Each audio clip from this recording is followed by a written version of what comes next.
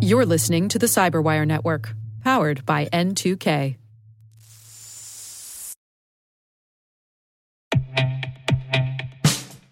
And now, a message from Cyberbit. Mastering cybersecurity is like mastering a sport. You build muscle memory through rigorous practice, then you train as a team to foster cohesion while operating under pressure. Like athletes, cybersecurity professionals thrive on hands-on simulation. But traditional courses, certifications, and open-source labs won't build you a winning team. You need Cyberbit. Cyberbit offers a hyper-realistic simulation environment for your SOC, IR, and C-suite to refine your skills, all using the market-leading SIMs, EDRs, firewalls, and WAFs they use every day. Cyberbit is offering Cyberwire listeners a free live-fire exercise. Sign up your team now at cyberbit.com/cyberwire.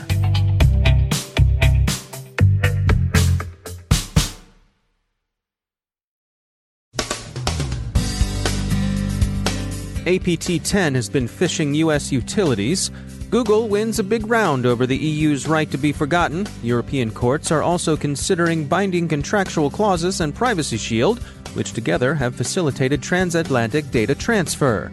27 nations agree on responsible state behavior in cyberspace, a hawkish take on Huawei's 5G ambitions, and Edward Snowden's book is being used as fishbait. Not, we hasten to say, by Mr. Snowden.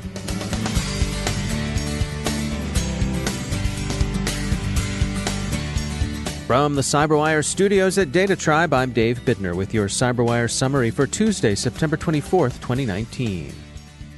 Proofpoint has released a report concluding that APT-10, associated with China's government, was responsible for a series of phishing attacks conducted against at least 17 entities in the U.S. utilities sector between April 5th and August 29th of this year. The malware used, called Lookback, which was discovered in the wild in July, was embedded in malicious Microsoft Word files attached to emails. The APT impersonated the Engineering Research and Intelligence Institution, and its emails represented themselves as invitations to complete the Global Energy Certification exam. The activity appears to involve reconnaissance and battlespace preparation.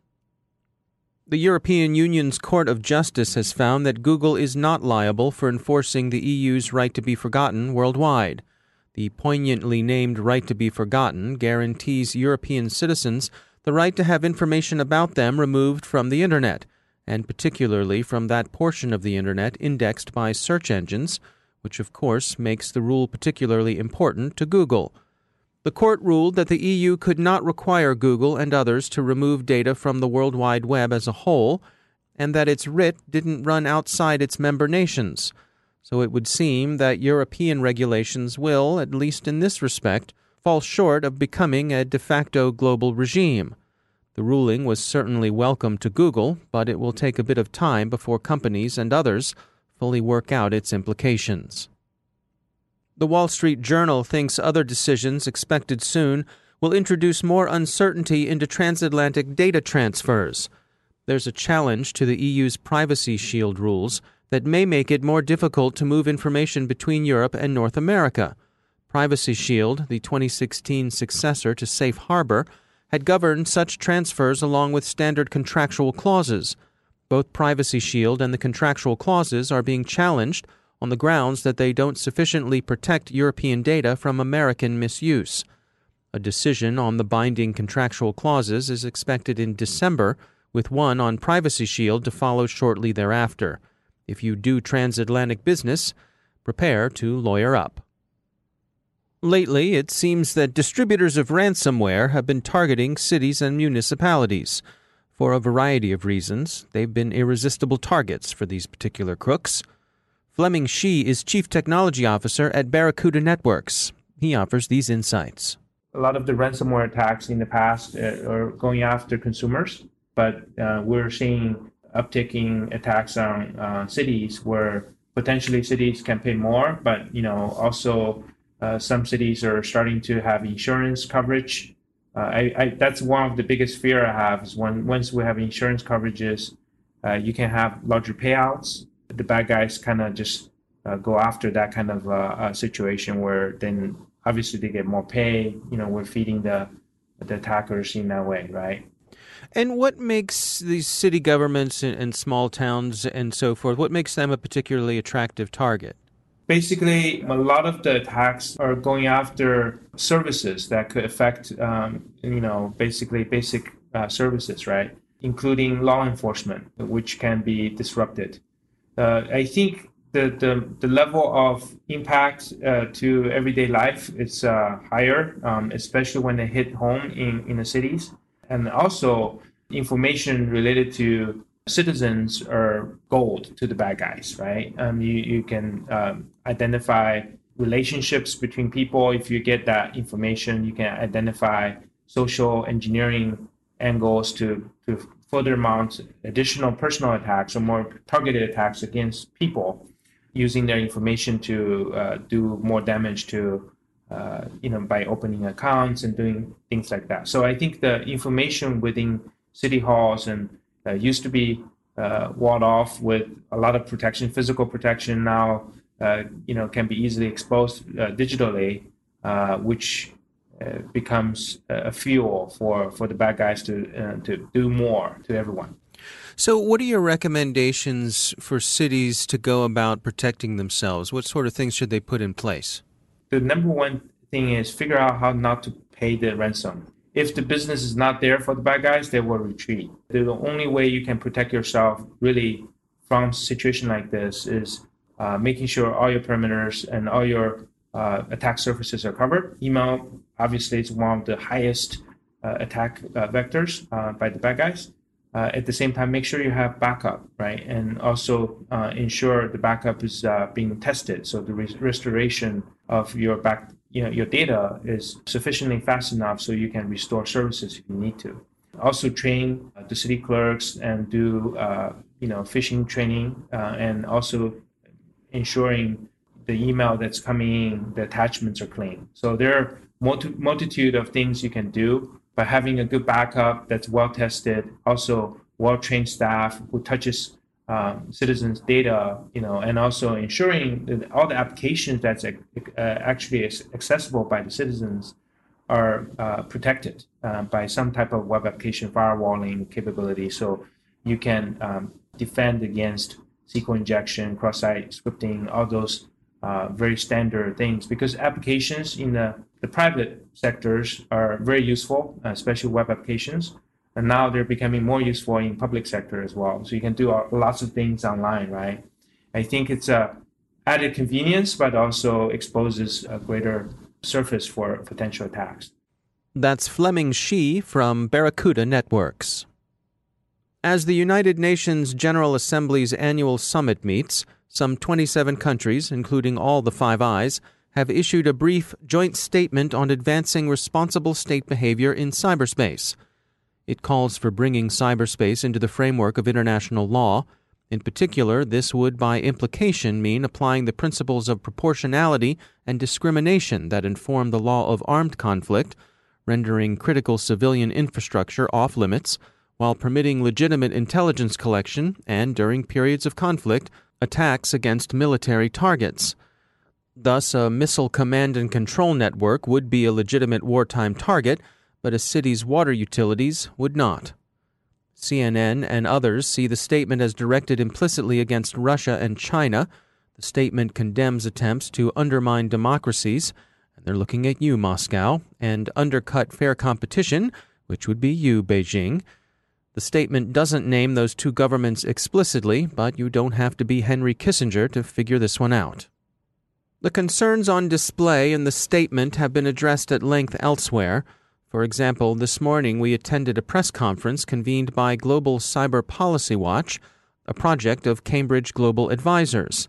3 experts spoke: Tom Ridge, former U.S. Secretary of Homeland Security and 43rd Governor of Pennsylvania; Nate Snyder, senior counterterrorism official with the Department of Homeland Security and the Countering Violent Extremism Task Force under U.S. President Obama; and Chris Comiskey, former Undersecretary for Management at the U.S. Department of Homeland Security and current senior fellow and adjunct faculty member at Virginia Tech's Hume Center for National Security and Technology. The topic was 5G technology and what's at stake with it in terms of security. And in the context of 5G, discussions of security seem inevitably to be discussions of Huawei. The three speakers gave a thoroughly hawkish assessment of the risks of allowing the Chinese telecommunication and IT giant to achieve a dominant position in the coming 5G infrastructure. Governor Ridge characterized Huawei as, quote, basically an extension of the Chinese government, an instrumentality of the state, and, in sum, a massive security risk, end quote. He pointed to the large ownership stake, almost 99%, held by Chinese trade unions, which are organized under and whose leaders are appointed by the Chinese government, as evidence of the company's position in China. The company's attempt to secure a dominant position for itself in 5G infrastructure is, the panel said, a long game being played patiently. It competes on price and time to market, both of which, the three speakers said, it's able to offer because of heavy government subsidies.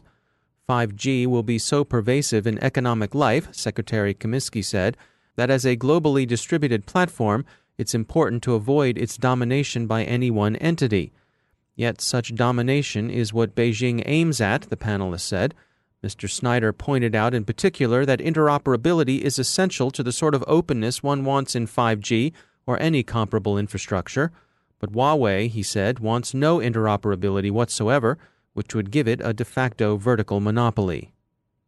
In response to questions about evidence for Huawei's enjoyment of substantial government subsidies and for specific intelligence tying Huawei to repression of Hong Kong dissidents and China's own Muslim minorities, the panel pointed for the most part to circumstantial evidence and a priori possibility. Snyder said, quote, there may not be a smoking gun, but it's not a hard dot to connect, end quote. We asked them how they would advise the U.S. government to engage China over this matter. Governor Ridge spoke for the panel by recommending that the administration listen to and take the advice of the intelligence community and U.S. Cyber Command. He also thought that this was an excellent time for consultation and coordinated efforts by the Five Eyes. And finally, Edward Snowden's new book, Permanent Record, is being used as fishbait, Bloomberg reports. Criminals unconnected with Mr. Snowden are emailing a PDF that purports to be the book and asks the recipient to open and share the PDF. The email says the book has been banned, which isn't true in any case, so refuse the chain letter. The PDF holds malware. Read the book if you're interested, but turn down the PDF. There's no such thing as a free lunch.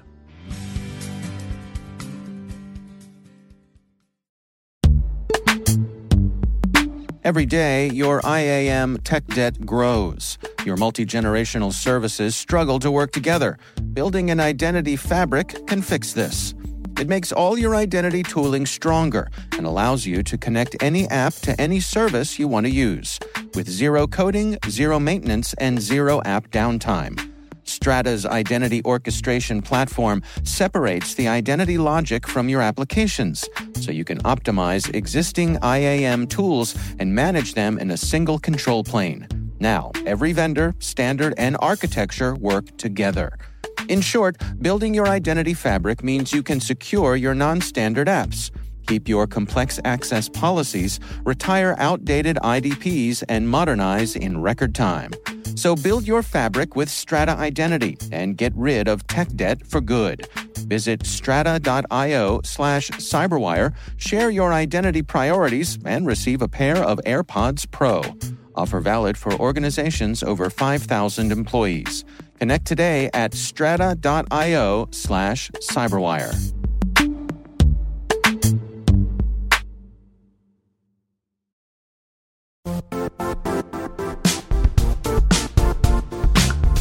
The IT world used to be simpler. You only had to secure and manage environments that you controlled. Then came new technologies and new ways to work. Now, employees, apps, and networks are everywhere. This means poor visibility, security gaps, and added risk. That's why Cloudflare created the first-ever connectivity cloud. Visit cloudflare.com to protect your business everywhere you do business.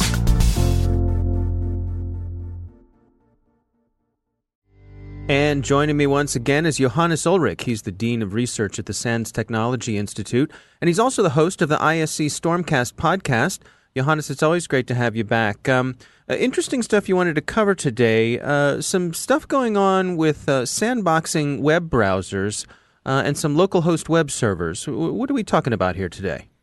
Yeah, what this is really all about is that we see more and more web servers pop up on desktops that are typically not associated with running a web server. But the reason this is happening is to make it easier to integrate various software with web applications. In your web browser, it's not easy for the web browser to start an application on a laptop, on a desktop. So what these companies are doing, they're setting up a little web server. Then you can send a normal HTTP request to this web server, just like to any other website. And that web server will now start software, collect system information, anything that the web browser, for pretty good reasons, isn't allowed to do. And a couple of companies, have gotten into trouble about this recently. Yeah, I think the one that's attracted a lot of attention was Zoom, the popular conferencing service. They caught some heat for this. Yes, and exactly. For them, it was usability. That's what it came down to. One of their differentiators is to be the more usable, the easier to use video conferencing system. If you click on a link and you go to their website and then it would like to start the Zoom application on your system, typically in your browser, there will be a little dialog box warning you that the website is now going to start this application. And they didn't like that. So in order to avoid that dialog box that the user has to click on, they actually installed a web server on the user's system. Now, what, of course, hit them a little bit worse than just the web server itself was that when you uninstalled the application, it left the web server behind. That one didn't get uninstalled. And also, because, they didn't really secure that web server correctly, it could be used to then launch any application. Another example is also some of the software you often get from manufacturers like Dell and such that then helps them offer support via web-based tools. So now the web-based tool can reach out to their application that's installed on your laptop, desktop, that then provides them, debugging, diagnostic information about your hardware. Now, is there any easy way to go through systems to audit them to see if these rogue web servers are running? No, you should definitely take a look at your system, see if anything is listening on a network port. And the tricky part here is they will only typically listen if they're somewhat configured correctly on the loopback interface. So you will not be able to reach them, for example, with a port scanner or something like this. But yeah, just take a look at what's listening on your system. You'll probably be surprised, even if you don't have anything bad listening on your system, there's always something there that you probably don't recognize. It's probably good to follow up on that and figure out what it does. And if in doubt, just use a tool like Netcat or so, connect to the port, send a little HTTP request, see what you get back. It's not always HTTP, but HTTP is particularly dangerous because that could then be triggered by a malicious website that you visit in your browser. All right, Johannes Ulrich, thanks for joining us. Yeah, thanks.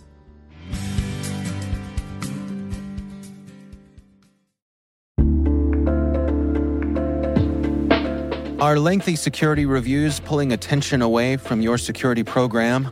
With the largest network of trust centers, Vanta can help you streamline security reviews to win customer trust, save time, and close deals fast.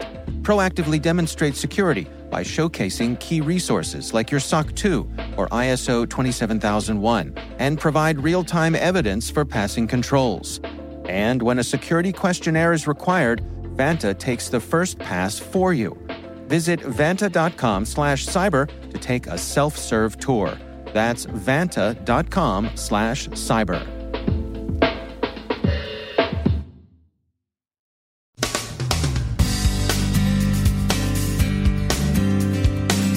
And that's the Cyberwire. For links to all of today's stories, check out our daily briefing at thecyberwire.com. And for professionals and cybersecurity leaders who want to stay abreast of this rapidly evolving field, sign up for Cyberwire Pro. It'll save you time and keep you informed.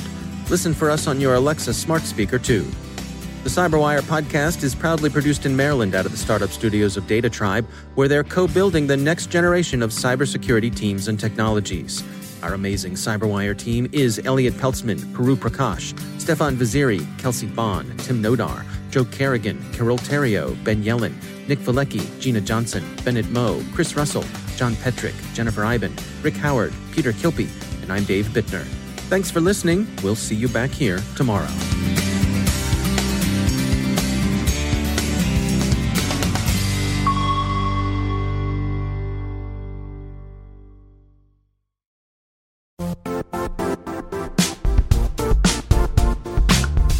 And now, a word from our sponsor, Zscaler, the leader in cloud security.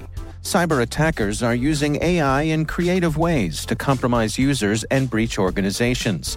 In a security landscape where you must fight AI with AI, the best AI protection comes from having the best data. Zscaler has extended its Zero Trust architecture with powerful AI engines that are trained and tuned by 500 trillion daily signals.